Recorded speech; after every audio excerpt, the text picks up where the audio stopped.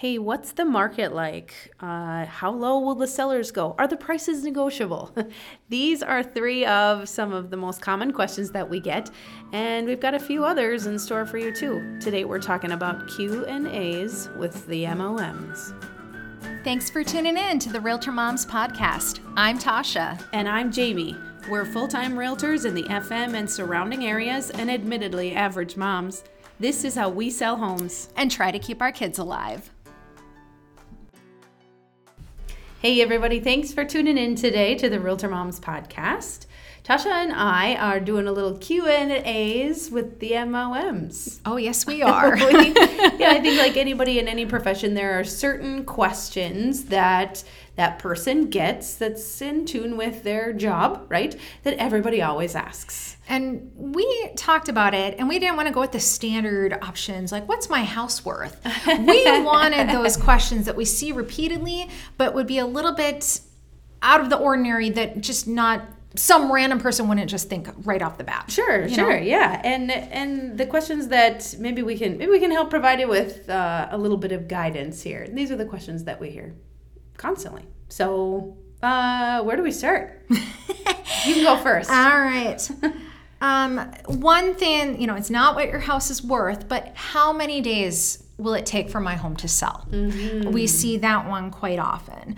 Right. And, keep one hard thing. To answer. That's hard to answer, and it's not as if we can just say that right off the bat. But what I know, at least my approach, is I will do what's called a statistical CMA. That's a statistical market and evaluation with numbers and comparables and homes like yours. And what that does is provide information on, and it can give you days on market for active homes, pending homes, and closed homes. Sure. And so that way, and by days on market, she means how many days the house has been listed for sale. Before it sells. Yes. Correct. Before it's under contract. Correct. Meaning before somebody writes a contract, not necessarily before it's closed and they've moved out. So correct. Just the time that it takes you to advertise it. Correct. And receive an offer and accept it.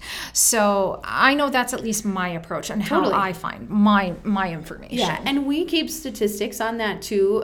So Tasha's going in, like when you're ready, we're talking about your house specifically, you're getting really, wanting to know how to plan for your next moves. But in addition to that, if you're just kind of looking off the cuff, we do keep sort of some of those statistics based on price ranges available at our office. So kind of two different ways we can approach that for you is, are we just talking in general? Then we've got some numbers, and that's kind of based on, sometimes it's mostly price range, like I said, but also some areas, right? Certain markets are more higher in demand than others.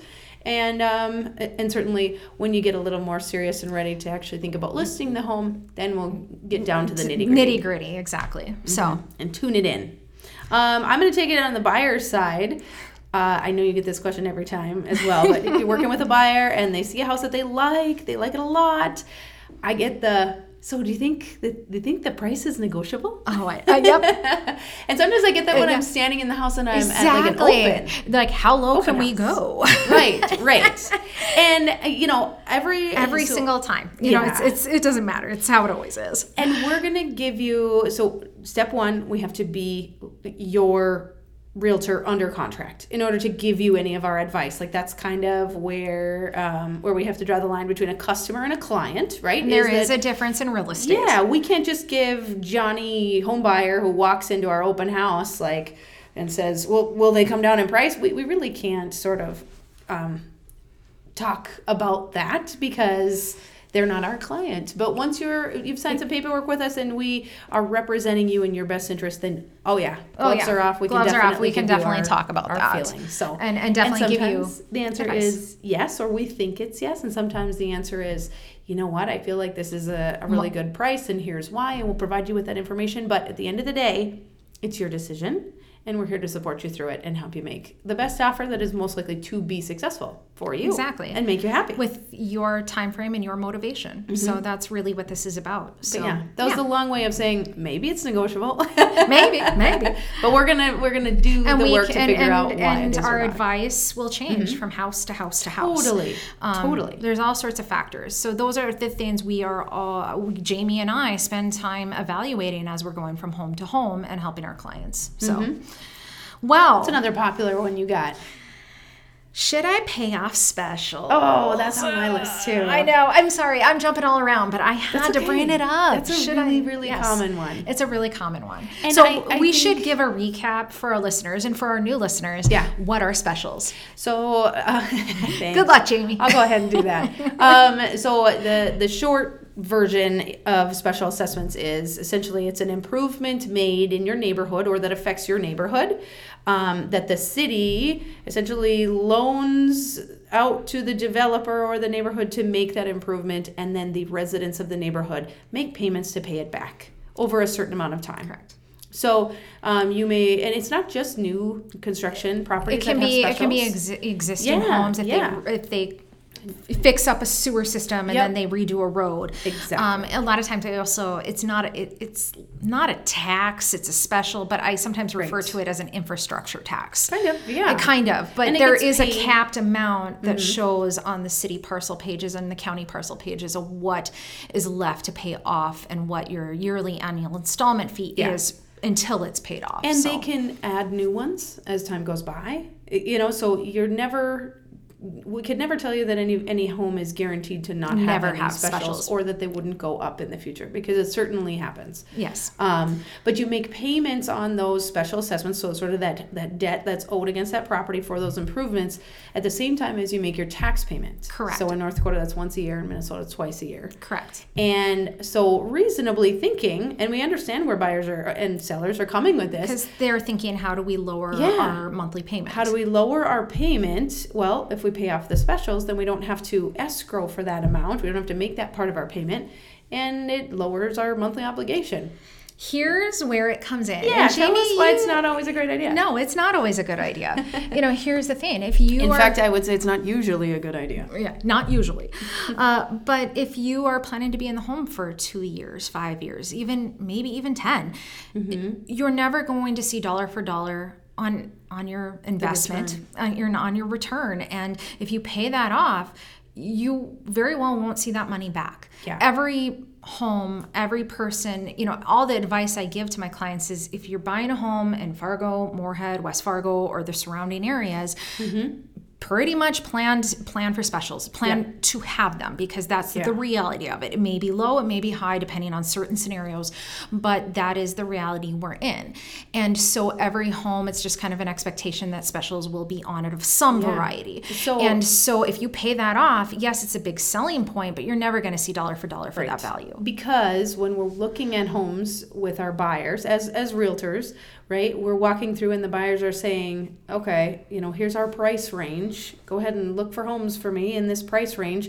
Well, if I've got house A and the cost of it is $300,000, and I've got cost B and the house of it, the listing price of it is $310,000, but house B has $2,000 in specials and house A has $10,000 in specials, ultimately the specials they go to the back seat. All the buyer is looking at is this house is $10,000 more than that house. And we could talk till we're blue in the face about, well, there's special assessments on here that are more than the other or whatnot. But still, they're not necessarily comparing specials. That part. Exactly. So they're looking at the purchase price. So if the buyer's not going to give you credit essentially for the special assessments that you've already paid off, then it's usually not in your best interest to go ahead and pay them off, or it's just kind of like giving away some money. Exactly. As a seller. So generally our advice is no, but of course case by case basis. Sometimes if this is going to be a home you're in for 20 years, great. Or you think you are. But that's the problem. What if plans change? What if things are different? Then guess what? You've just paid off specials. You've just paid the specials off. You're not likely to get it back. So even appraisers look at it differently. Yes. I mean, I've had some appraisers that will give full value, and I have had others that won't. So it can vary greatly. Yeah. So. And that depends on all kinds of things. Yeah. Okay, my next most popular one is, do I sell my house first or list my house first, or do I go out and try to find my next house first? And in a market like we've had recently, that can be a really tough decision to make. Exactly. Because when houses are flying off the shelves, if you make a contingent offer, you're probably not going to be considered, or you're not going to be considered as strongly as someone who's non-contingent. And by contingent, we mean I want to buy this house, but I have to sell mine first. Correct. That's a contingent offer. So, again, sorry, not giving you a black and white answer on this one. It's kind of a case by case, but and it also market conditions really factor into this type of scenario. But we can always make a plan. And again, case by case, sometimes we will go in and help you get your house completely ready, even though we're not necessarily listing it for sale. Get it completely ready, maybe get those photographs done, take some seasonal pictures, because it could be a couple months before you list your house. What if you're building? Yes. What is the timing like on that? Exactly. It all plays into it. And you can always put your house on the market and put it under what's called a stop clause. That's a subject to owner purchase clause. Some agents will give you open-ended stop clauses. Other agents might say, okay, you have 2 weeks to find a home. It all varies, but that is an option. What Tasha means when she's saying some agents will, she's saying if an agent representing a buyer writes you an offer, correct, you may get an offer that says, okay, we know you're not going to sell unless you buy, but we're only going to give you 3 days to buy. Whoa! Yeah. That might not be enough time. Exactly. But some agents might give you 2 weeks. 2 weeks. A month. A month. Who knows? I mean, I've had some that have been open-ended. Take your time. That's how much they love the home. Yep. And that buyers had flexibility. So with that being said, everything's a negotiation and that can be worked through. But on a case-by-case basis, we can certainly take time to go through what's in your best interest. And maybe it's not so much about the timing of getting contracts organized. Maybe your bigger concern is, how do I get all my stuff out of this house before it sells, but when I don't have anywhere for it to go because I haven't bought that house yet? And that's another thing that we can work with our buyers and sellers on is maybe it's a delay of possession. Maybe we help you find a temporary storage solution. There are moving companies that will store the items on their trucks overnight as long as you have the first drop off in the morning. Right. So there are workarounds, and depending on your situation, we can help you kind of figure out the best way forward. But yeah, that's another super popular question. Exactly. What do I do with my stuff? Sell first. Yes. And what do I do? Do I sell first? Buy first? Yes, these are common questions we see all the time. So. All right, you got one more, and then I got one more. What do you think? What's your next favorite question? Oh gosh. Okay, I'm going super. This is the one I get from anyone and everyone under the sun all the time. How's the market? How's the market? Yep. So that's not too specific, but I had to bring it up because I swear that's the one I get. It's the ultimate question. That's the ultimate question. Yeah, it's the elevator question. You're in real estate. How's the market? How's the market? Exactly. If you have to sell, we can get it done. And if you have to buy, we can get it done. That's not the answer to the how's the market question, because obviously it depends on when you're listening to this podcast. We would have a very different answer. But at the end of the day, when we get hired to do the job, which is to sell your house, we or get to it done. Find one, we will absolutely get the job done. So yeah, ask us on the day you call us, how's the market? And then we'll give you statistics exactly and details. But that's a really, really good question. I mean, that is definitely the go to the backyard barbecue. Everyone under the sun is asking that question. Yeah, that is the backyard barbecue question. Exactly. That was on my list too. Okay, so my last one is a very common question I get from buyers. How many houses do people usually look at before they buy? Oh yeah, that's a common question. Yeah. And we've covered this before. I think we have. You would be shocked, I think. Like, most people try on more pairs of shoes than they ever look at houses, right? And yeah, it's a much bigger purchase, but also there's a lot more involved to it. And we don't bring people through houses that don't meet a certain number of their criteria that they ask for.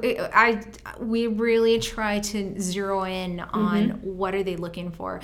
I do buyer consults all the time with any prospective buyer. I want to sit down and get to know them, what they need, why they need it, and really zero in on what's the type of home that's going to click and work with their situation. And if I can do that, then that's incredibly, it's not going to take weeks. I know unless their request is very specific. Yeah, if their request is specific, it can take longer.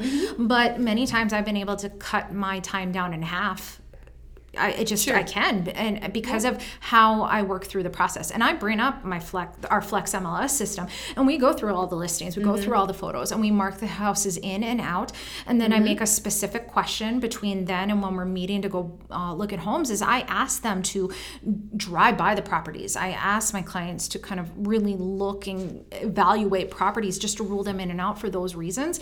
And I would definitely say it has helped. I maybe take people out on average somewhere between, not one, I would say 2 to 3, 4, maybe 5 times at most, but I would say 2 to 4 times, and then we're done. How many houses are you seeing? I try to limit it. This varies. Asking her anyway. I try to keep it somewhere between, if they have a long list, the most I will show is 5, maybe, and this is very rare, 6. But I try to keep it no more than 5. I have a max of 7, but that's pushing it.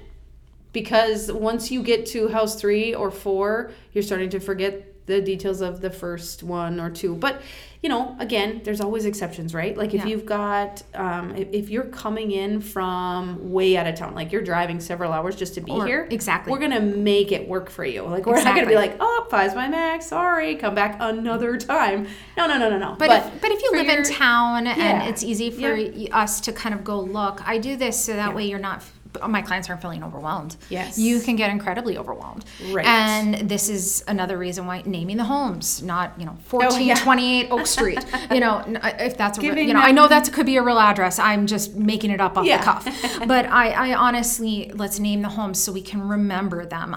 We're in way too many homes to remember addresses all the time. I'm not very good at that kind of thing. Yeah. It escapes me. So, the house with the pink door, whatever. Yeah, the pink door house, which is also something to keep in mind when you're selling, is if you've got one thing that's really sort of a distraction, that's going to be the thing, the house of the thing, whatever it is, insert thing here. So I've shown more cat and dog key houses than I care to admit. No. Well, I want to circle back to that one a little bit more again about how many houses do people see before they buy, because it's not super common. Like it's not more than 50% of the time, I wouldn't guess, that people buy the first house that they see. I would say probably for me, it's probably not 50, but I would put it at a good 25 to 40%. It really is. Because that's the one that got you off the couch.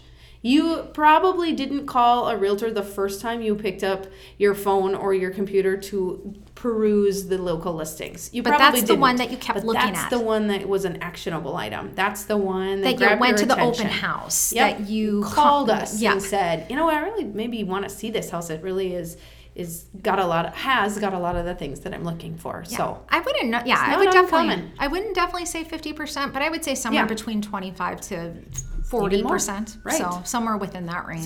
So it's not, don't kick yourself if you're so good that the first house you chose to see ends up being the one that you buy. It happens. It sure does. Well, those were our questions. You got anything to add?